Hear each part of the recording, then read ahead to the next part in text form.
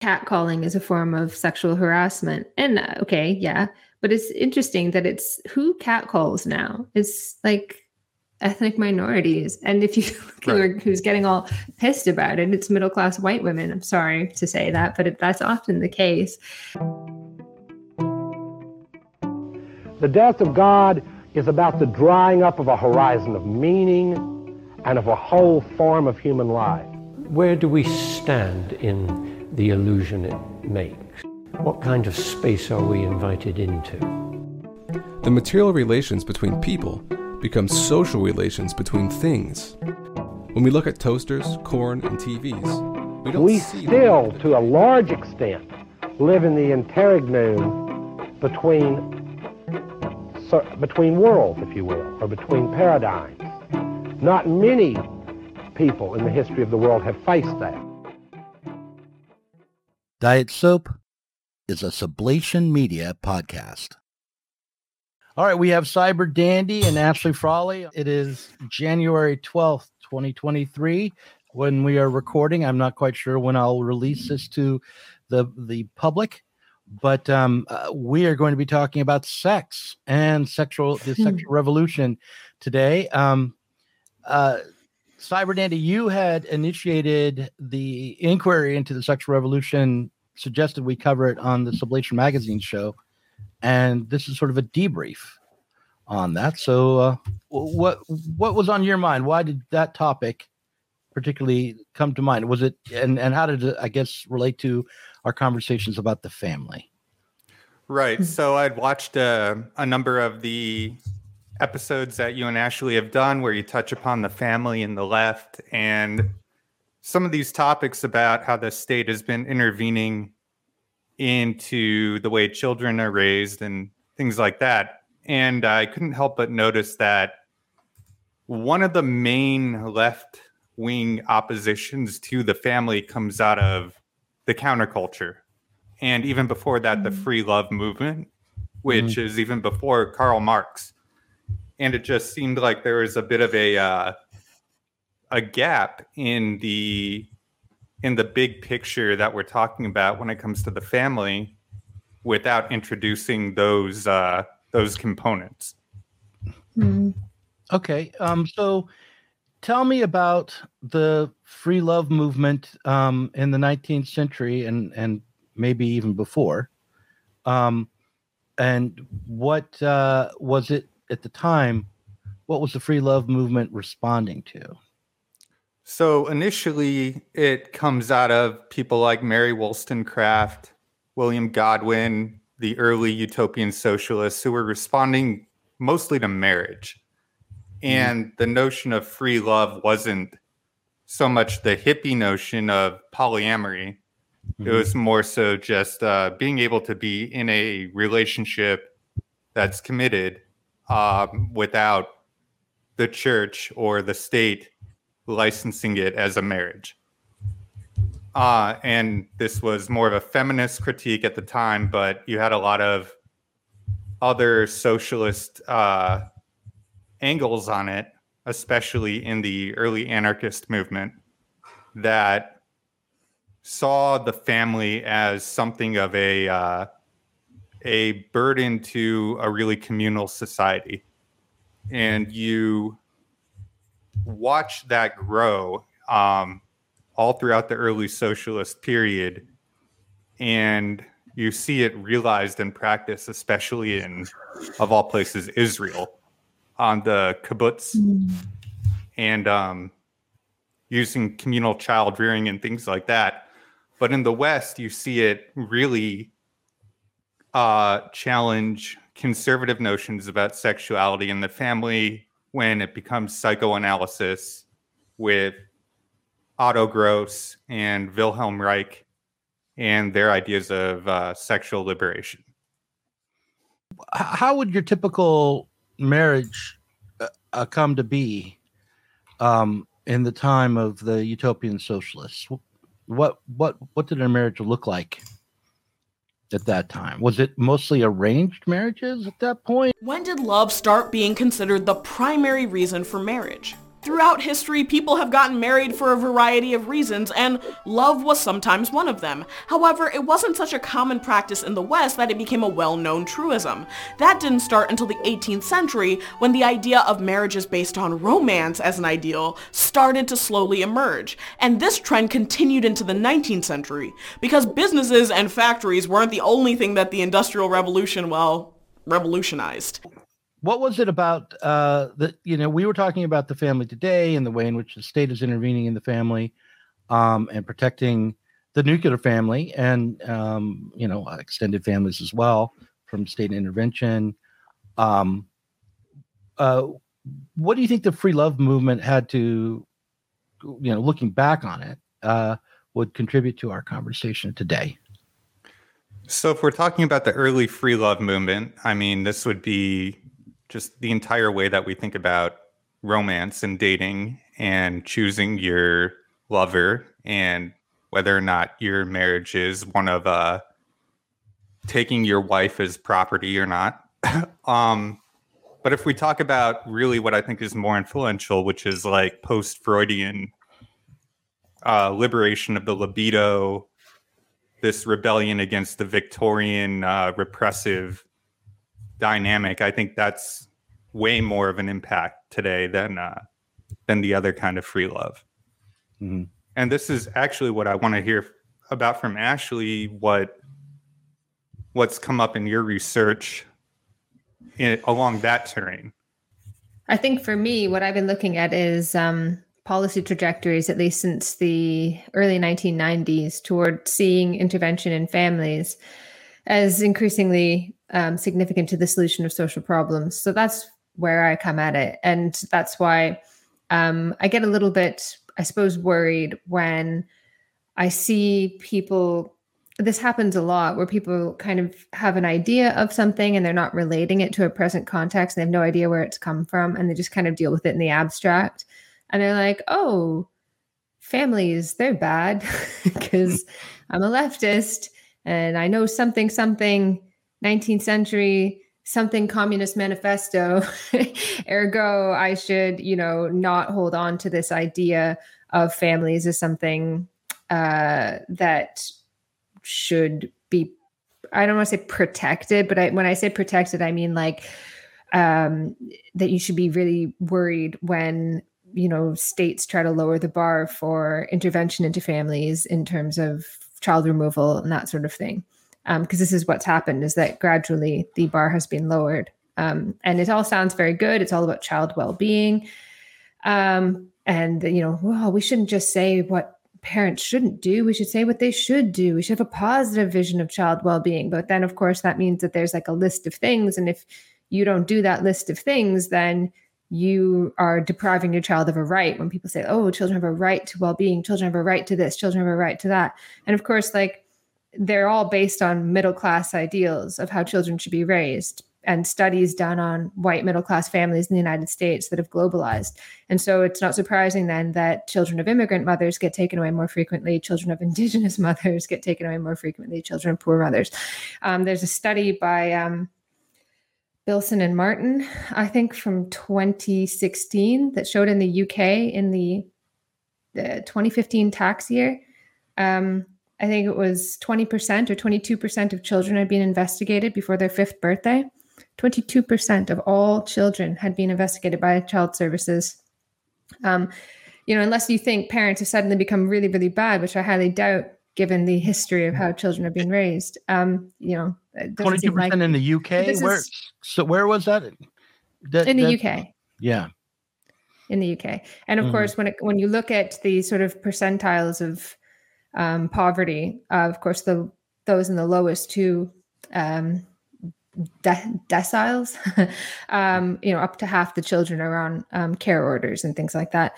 So, there's an enormous amount of intervention into families, and people on the left don't care. They don't bother. They, when there's like any kind of legislation that goes, think of the children, you go, oh yes, I'm on side of that, without thinking of the long history of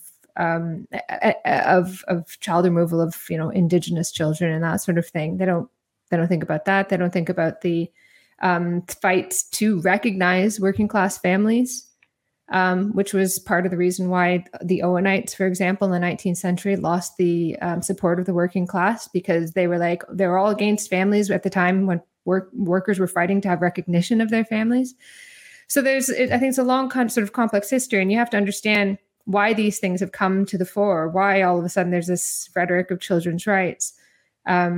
And this is what I'm trying to explain in my current work, is that there's this very neoliberal impulse that underpins what seems like a very positive leftish development, which is, children's rights discourse and so on, which because it has become powerful because childhood has come to be positioned as a powerful determinant of everything that goes wrong in the world. All these social problems, cycles, poverty has come to be understood as cycles reproduced across generations, and governments have to disrupt that and all this sort of thing. So that's where I'm coming at it from. Multi-generational, because each generation is reenacting the same behaviors as their previous generation. Yeah. So it's a sort of atomized or individualistic thought about how poverty is created. It is down to the choices that individuals make. Choices and behaviors and lack of reading books and all sorts of things. It's all very rationalized and studied down to the most minute detail. Yeah, and they'll find all sorts of, it turns out that the majority of poor people don't read, right? So they'll act as though that is a causal relationship in reverse. By the way, just as off to the side, 22% of all children in the UK are investigated by Child Protective Services before the age of 5, you said. 22% of the UK population is in poverty. Yeah, I'm not sure if I've mangled that stat, but you can look it up. It's the authors are Bilson and Martin, and that's the title. Something like that is the title. It's either 20 or 22%, something along those lines. I don't want to reproduce the very thing I was complaining about and say that's, a direct correlation or causation, certainly. But nonetheless, it's worth noting that that poverty tends to be, those who are in poverty are more likely to be investigated. So, but there's some interesting research that I was just reading today as well, where there's this tendency to, sometimes in kindly terms, sometimes in less kindly terms, there's a tendency to say that working class parents and poor parents are bad parents. Because they'll say like, oh, it makes it difficult to be a good parent because of the context in which you live, which is true. But I was just looking at some research today, as I mentioned, that showed that it's not that working class and poor people don't read to their kids and they don't do all these sorts of things. It's just that the benchmark is like upper class families and like the enormous intensiveness that goes into child rearing. That's seen as the benchmark, because I always use the example of musical chairs, right? What they do is they do all these studies of the people who get left out. So, you play a game of musical chairs, the music stops, someone gets left out, and they're like, oh, well, why did you get left out? And it's like, oh, I tripped and fell. And they're like, okay, well, let's do something to make sure that you don't trip and fall next time. Let's give everybody training, play again. That way, no one will be left out of the game of musical chairs. Yeah, and then somebody gets left out. Like, well, what happened? And you're like, oh, well, I just wasn't fast enough. All right, let's give you training. Let's make sure everybody goes fast enough. Somebody gets left out, and they're like, well, what is it? And then they're like, let's do a brain scan. And it might be that there's some like small difference in people's brains that explains why this time they were the one who got left out, but that's not the cause of it, right? It's just at the end of the day. So you change the characteristics of the working class, and you just wind up with with a highly educated working class, which is a good thing, of course, but it's not going to end the structural nature of poverty and inequality. But that's kind of the logic that guides a lot of these kinds of studies. So they'll look at like the people who move out of poverty, and they're like, well, what did they do? We'll just give those characteristics to the people who get left behind. Or what are the characteristics of people who are highly successful? And it's this, this, and this. And then they think, well, that must be the reason why they're in those classes. And, I don't want to kind of make it a caricature. I mean, that's what it's become. But New Labour did attempt to give lip service in the 90s and early 2000s to a structural nature of inequality, but it resolved in this kind of behavior management.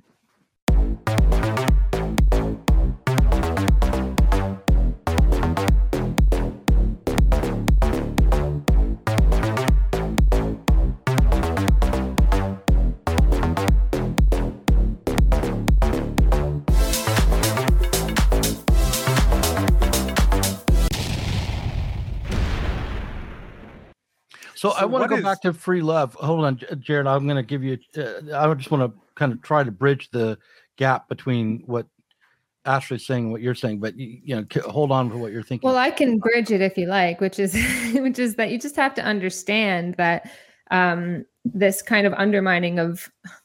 I don't say like undermining of the family, and people will be thinking that I mean like those darn homosexuals getting married. That's not what I mean. I mean like challenges to the privacy of the family tend to be, totally embraced on the part of leftists, and nobody really stands up against it because of this sort of legacy of free love and so on. And you have to understand that we're in a different context. Although it's not really that different. These are really old arguments, but they've just been sort of rehashed in leftish kind of language and become powerful when the left kind of imbibe neoliberalism. So that's why I kind of rail against it. Okay, but I want to go to the free love movement and make just a point out something, which is that the socialists at the time were not turning to a bureaucratic state to try to solve the problem of the family in the 18th and 19th centuries. And that the demand for free love, was actually a demand for the state to be less involved. Yeah. That's what Cyber Dandy said at the beginning. So actually... I want to ask a question to you, Jared, and then see. And you ended up by saying that in the 19th century, after the post-Freudian understanding of free love was one which focused on liberating the individual's libido, right? So I want to know how you think, or maybe how both of you might think, and we're going to be doing some speculation here. All right, so we're not going to. This is not an academic paper, but what if there's a connection between the move from a social demand to a move towards an injunction on individuals, and an intervention for individuals, and sort of a lifestyleism that emerged in the 20th century, where you'd say, okay, we're going to liberate your libido. You as an individual won't be constrained by these super ego injunctions or these rules, and you'll find free love as an individual, regardless of the political situation you're in, because it's all about your psychology, about your psychoanalytic understanding maybe of yourself. Do you see a connection between the turn towards the bureaucracy and the embrace of this post-libidinal approach to free love? That's for both of you. Yeah, this is where I think it gets kind of weird and complicated, because in the 1950s, or after World War II, what we saw was that this idea of the nuclear family specifically was being supported by the state. Like in Germany, after, when they're reconstructing, they're really focused on the state intervening on behalf of a nuclear family, not on behalf of like other kinds of families, which were seen as not appropriate. If you look at housing in America being built for single family units. What era are we talking about? Post World War II here, or? Yeah. So the expansion of the suburbs, all of these different things that built up the ideal of a nuclear family as like the prime economic and social unit, versus immigrants who were seen as having extended families and seen as not fitting in because of that. And even European immigrants, like Catholic families, Italian families, they were seen as a bit backwards because the sons would live at home until they got married and moved out instead of moving out earlier. All these things were looked at as not good by the state at that time, but it sounds like now, or since the 90s, there's been some sort of reversal that's happened where now the nuclear family is being seen as the problem. I guess, is that what you're saying? Because oh yeah, not just the nuclear family, but also extended families. So like especially like grandmothers and grandparents, then they're like outdated ideas, like seen as problematic. So the knowledge and wisdom that's passed down from generations, which, you know, like my great grandmother was an Indigenous midwife. And so there's like a ton of this sort of traditional knowledge that was accumulated and passed down to her. And I think generally in Western societies, leftists are kind of okay with that. But if you think about like white middle class or whatever grandmothers or white working class grandmothers, they're like, ooh, you know, they have this kind of scientific outlook on how children should be raised. But of course, you know, I've kind of gone off track here. But what I mean to say is like the business of raising children, of motherhood or whatever, parenthood, grandparenthood, whatever, was the domain of those people. Right. And what you did was the accumulated knowledge of generations. And now that has been sort of deauthorized, and mothers are no longer the authors of what it means to be mothers. They are conceived of as crucial but incompetent. So motherhood is, you know, people say it's the hardest job in the world, and they think that they're like, you know, like saying, hey, you're doing great. But no, they're not. They're saying it should be the hardest job in the world. That's why you need recourse. If it's a job, you need recourse to all this expertise. And it's a shame that people are just allowed to have children willy-nilly without degrees and so on. And so there's been this kind of problematization of the family and also of intergenerational relationships. The form of the family matters quite a bit less. So people will go on and on about the form of families and like recognition of, you know, same-sex couples and so on. The state has no problem doing that. Nor do I, by the way. I think it's quite important. But the state has no problem recognizing this and problematizing those who, you know, hold out. You know, like the European Union will sort of push, even in the absence of internal debate within their member states, that they push these kind of agendas of same-sex marriage onto them, partially for good reason, because you need to recognize and cohere families across borders, but also because they don't care about the actual makeup. You just went out. Them.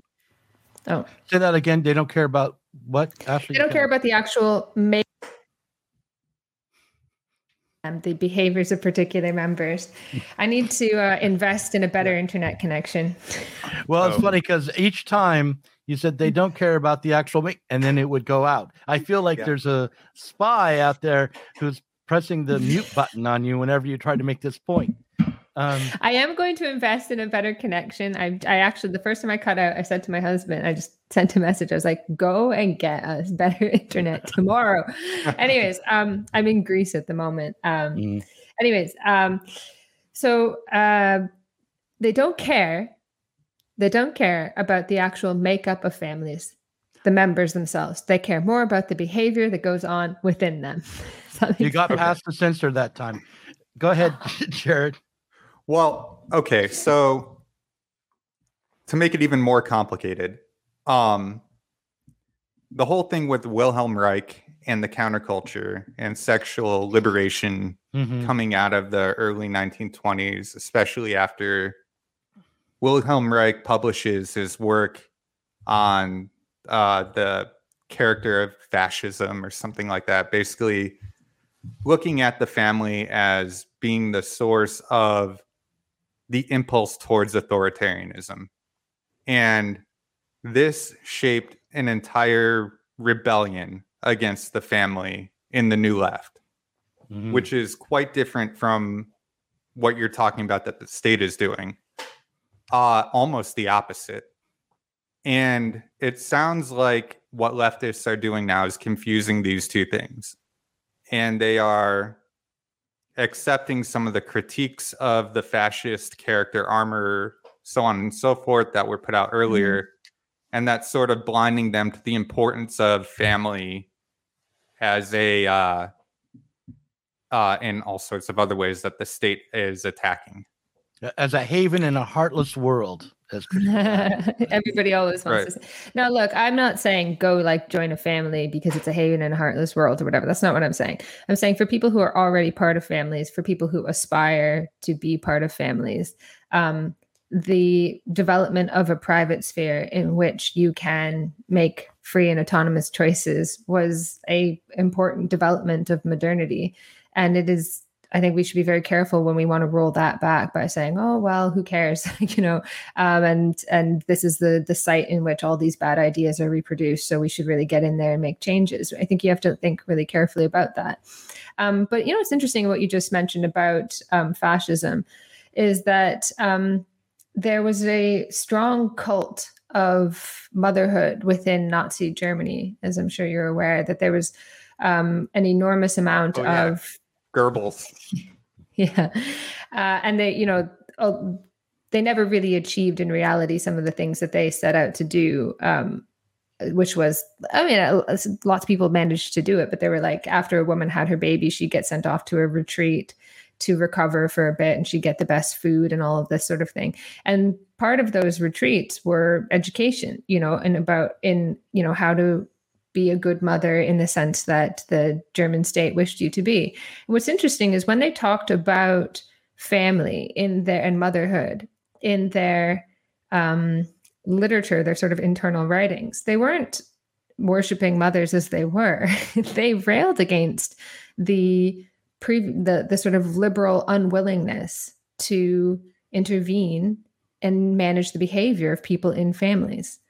So this is a thing that often confuses people, that when people say family is important, they misread that to mean like families as they are important, and we should love them and nurture them and support them. What they actually mean is families are determinant.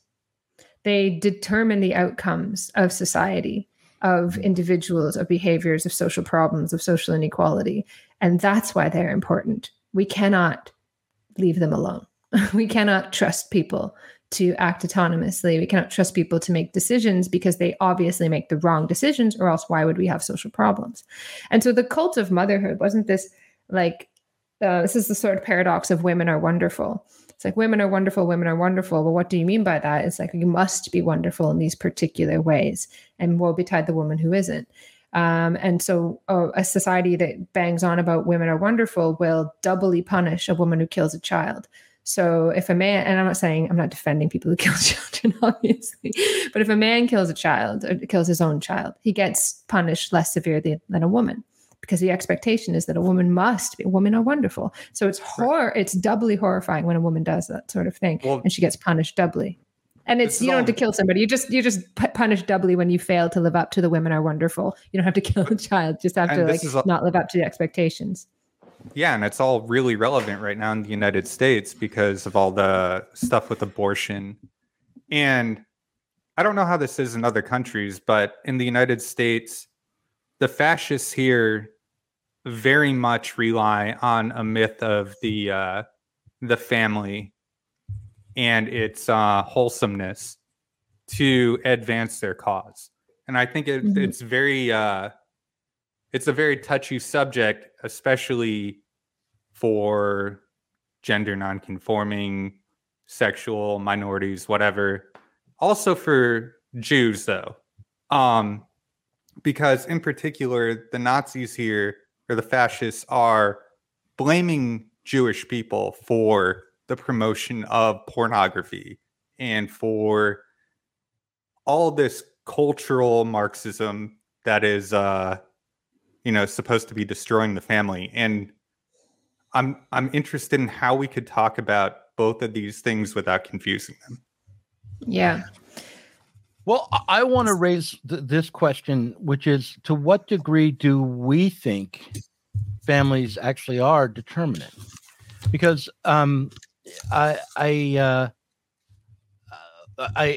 thinking about Wilhelm Reich and maybe the Frankfurt School, and there are others. Situationist International. He didn't talk about the family that much, but there is this turn towards psychoanalysis, especially after World War II, to try to understand why the working class couldn't take hold of a political project to overcome capitalism, and the degree to which we are shaped by our childhoods and our family life and the overall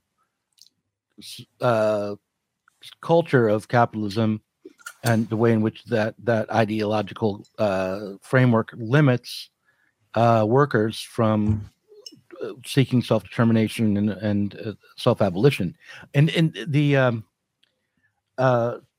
question for me is, do we have to fully reject Reich, say, in order to overcome the current attack on working class families and people? And I want to complicate it a little bit and say we should not ignore the way in which the new left that embraced Reich has been absorbed or was liquidated into through the university, I think, primarily into the state. Well, I think the simple answer is that families do matter, but not as much as people think. And they're not, you can manage the behavior of families all you want, but we're not going to solve the big problems of capitalism. You're just going to change the nature of the poor and the working class. And also you create all sorts of other problems at the same time. So we have this whole idea of a time crunch when it comes to families. And I hate to repeat myself over and over and over again. But there's this, this work-life balance discourse, which says, there's just not enough time. There's just not enough time. And then people don't understand this. And they're like, oh, well, people work too much. They work too much. But how do you reconcile that with the fact that parents actually spend more time with their children than has been the case for at least, I don't know, since at least the 1970s, at least? Parents are spending more time with their children, not less. And the answer is because the expectations that have been heaped upon the family, the responsibility for social problems that has been heaped upon the family, has meant that parents are tasked with so much more than was the case in the past. And so the idea is that you must parent extraordinarily intensively. You must put an enormous amount of time, money, energy into this. It must be a project. It requires learning. You can't just you read these this parenting literature and even just online discourse where it's you can't just take your kid to the park. You got to be up there on the play stuff. And you see all these adults in there with the kids, they can't work things out for themselves anymore because the parents are all up in their business because that's the expectation. And woe betide the parent who sits there on their phone while their children are playing, looking up to make sure they don't hurt themselves. No, it has to be intensive. You must this all the time. And so what has happened is that we've created what Sharon Hayes calls the cultural contradictions of motherhood. And now it's being extended to fathers as well, where you're expected to be an intensive worker, but also an intensive parent. So that's your answer to the question, to what degree are families determinant?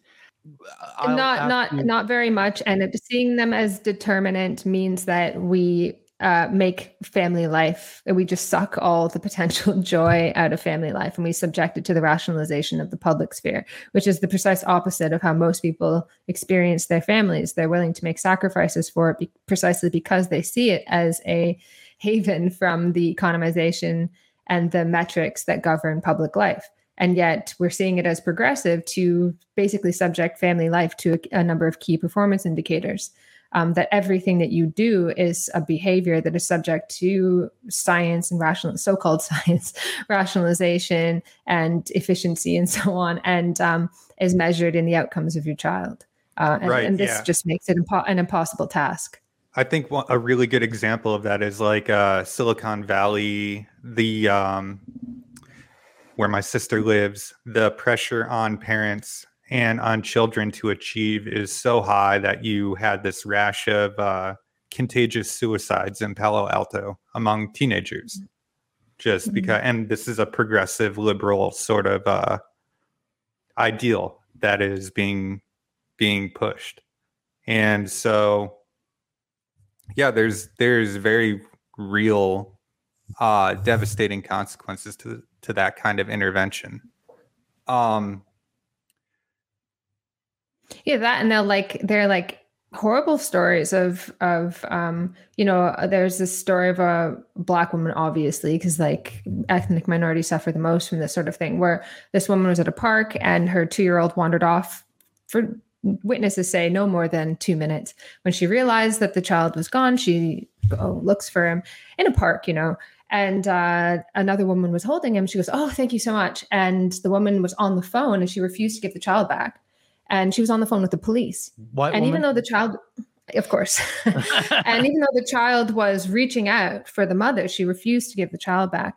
Anyway, so a few days later, the social workers come for like a wellness check or whatever. Well, I think it was like listed as a well-being check or something.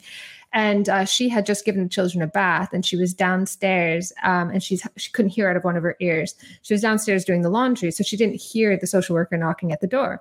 But the children did, and they were up against the glass like, "Ooh, who's here?" in the window. And they weren't wearing any clothes because they just had a bath. And like, it's just so bad because it's like, I let my kids wander around naked all the time. Like they're half European. We don't care. And I just felt so much for this woman because the social worker looked at them like, oh my God, these children are naked in the window. They're obviously not being cared for properly. And she calls the police. Oh my God. And the police come. And the woman didn't hear the police come. And so I can't remember everything that happened, but they like barge in, start going through the cupboards and stuff to see like, are the children being fed properly and so on. And it winds up that the police hog-tied this woman with her arm and busted her shoulder.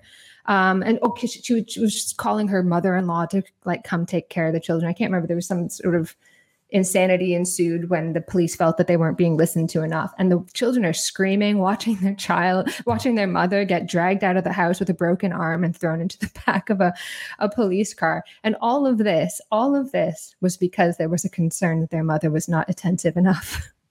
And she ended up getting charged with, I can't remember, like,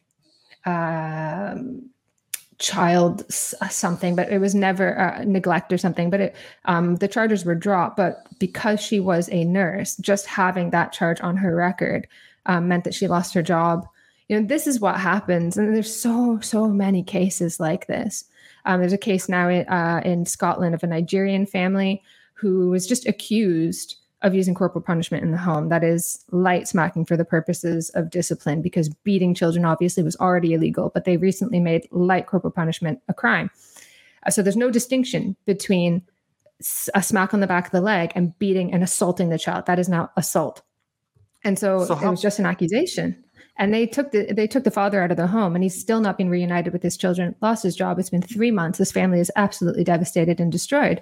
And all on the grounds of like, oh, well, too much caution is never enough. Then you destroy families when you do this. How much of this is like related to the state seeing the school system as not being sufficient for socializing children? Because back in the 90s, you had like this big push, you had movies like Dangerous Minds or something. You had the white savior teacher going into the black school district and telling them all how to behave and working with them to not be criminals. And it seems like now, from your research, it looks like the state is kind of saying, well, that didn't work, and we have to double down on our effort and extend discipline into the home at a legal level.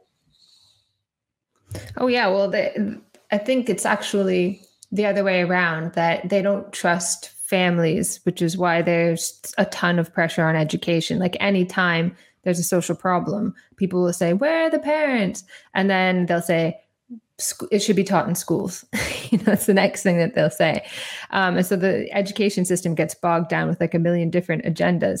But yeah, they double down. That's what they do. And I think you can see this again and again and again, this across a huge range of issues, not just with families, but with individuals, with humanity in general, when they keep blaming individual behaviors and the problem, and they try to do something about it. They have this like behavioral intervention, and the problem persists. They don't think, well, geez, maybe it's not behavior. Maybe it's a structural issue. They go, oh, no, people are even more ignorant than we thought. People are even more of a lost cause than we thought. So they become more heavy-handed, and they go further. So it used to be like intervening in the first 3 years, but that wasn't enough. You need to intervene in the womb, but that wasn't enough. You need to intervene in the life of the woman before she gets pregnant, i.e., all women who could possibly have children. And so you see public health advice sometimes, it's like alcohol should be avoided for pregnant women and women who could get pregnant. I think that's what I'm saying. They're saying that the school isn't enough to correct these issues that come from the family, right? Mm-hmm. Mm-hmm. Yeah, that come from behavior in general. There's something wrong with the human subject. Yeah. I mean, the thing about it is we're talking about the family, but it's not as though they trust single people more, right? No, exactly. It's just that the responsibility is different. They don't have the responsibility of raising the next round of workers. So they may not be under as much surveillance, but we are dealing with, especially I think in the UK, but even in the United States, with a bureaucratic state that wants to micromanage its own population. There's a distrust of civil society in general. The family matters because it's the cause of the dysfunctional individual, the individual who makes the wrong choices. Because that's how you explain like economic problems. It's just people just keep messing things up. It can't possibly be internal to the system. That was done away with almost 100 years ago, maybe more. So it has to be. So while you just keep looking, well, okay, where did the person go wrong? And they keep going further and further back, right? So it goes in this sort of loop. Okay, it's the parents and before the age of 18, and then it's before the age of 3, and then it's the pregnant woman and the woman before she gets pregnant, and God knows what will happen before that with it. And it's just this inability of capitalism to deal with some intractable issues and pushing it onto the subject. So I think what I always come back to when I hear this is the way that I myself or people I knew or people of my generation would respond to all of this was to abandon our own families and find surrogates among each other, whether in the punk community or a gang or whatever it was. You had this, this massive rise in youth subcultures. And within those spaces, there was a different kind of anti-family mentality, which was to talk about all the abuse that one suffered in their own family. And there seems to be this tension in the left because of all this that I don't know how to get past. We've been talking for just about 45 minutes now, and I know Ashley is tired. Yeah. So actually, I'm re-energized. Oh, good. But I think that maybe what we could do is at this point, I'll just note that we're going to now talk for the Parrot Room for the Patreon. But this is what we'll talk about is exactly. I wanted to raise something like this issue, Cyber Dandy, which is to say that I think a lot of people who are attracted to the left, whether as anarchists or Marxists or social democrats,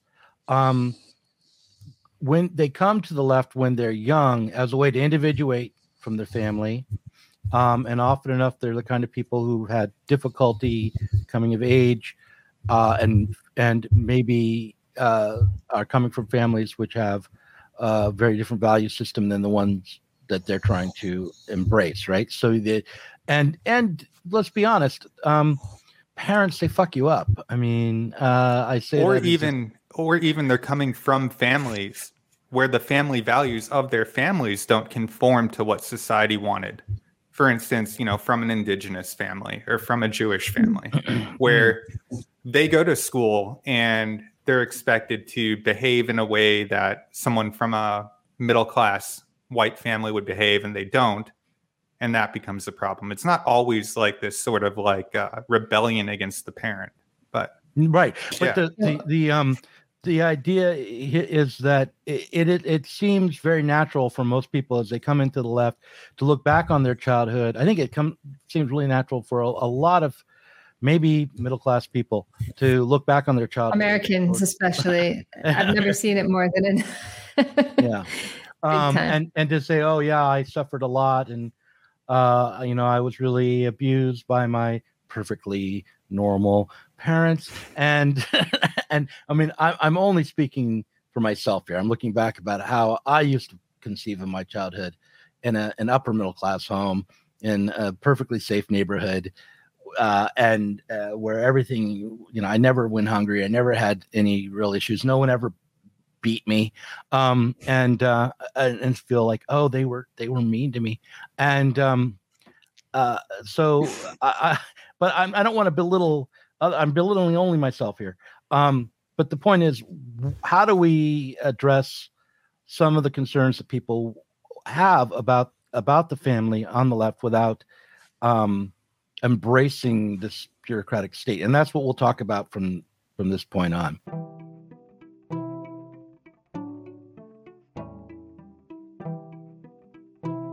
If you enjoyed this conversation, please do consider supporting us on Patreon.